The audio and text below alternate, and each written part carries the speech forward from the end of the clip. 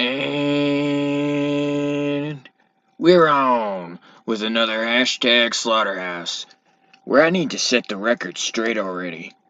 Alright? I mean, straight in an unrelated to a gay way. Wait, you know what I mean. I'm not gay, but I've met the gays, and they were cool with me, so I'm cool with them. That's how I got a bit part in Bird Box as a dead guy.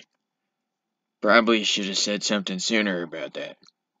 Anyway, I found that people have been tweeting and retweeting the hashtag Proud Boys, which is both none of my business and all of my business at the same time.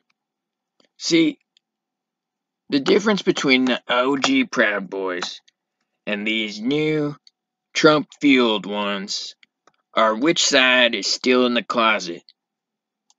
You get me? Wanna be Proud Boys? Proud Boys.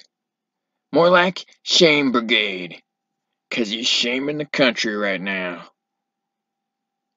I knew some kids in middle school who used to call themselves the Proud Boys. They'd spit at the train until they got all dry-mouthed. Then they'd try to yell at passing cars, but you see, that didn't really work out well with their throats all parched. These new Proud Boys are similar in the way that they can't seem to understand where any of the lines are for anything, really. I mean, it's a high school ball game. What are you doing there in the first place? Let alone without a mask. To sum up my thoughts on the Proud Boys as a whole,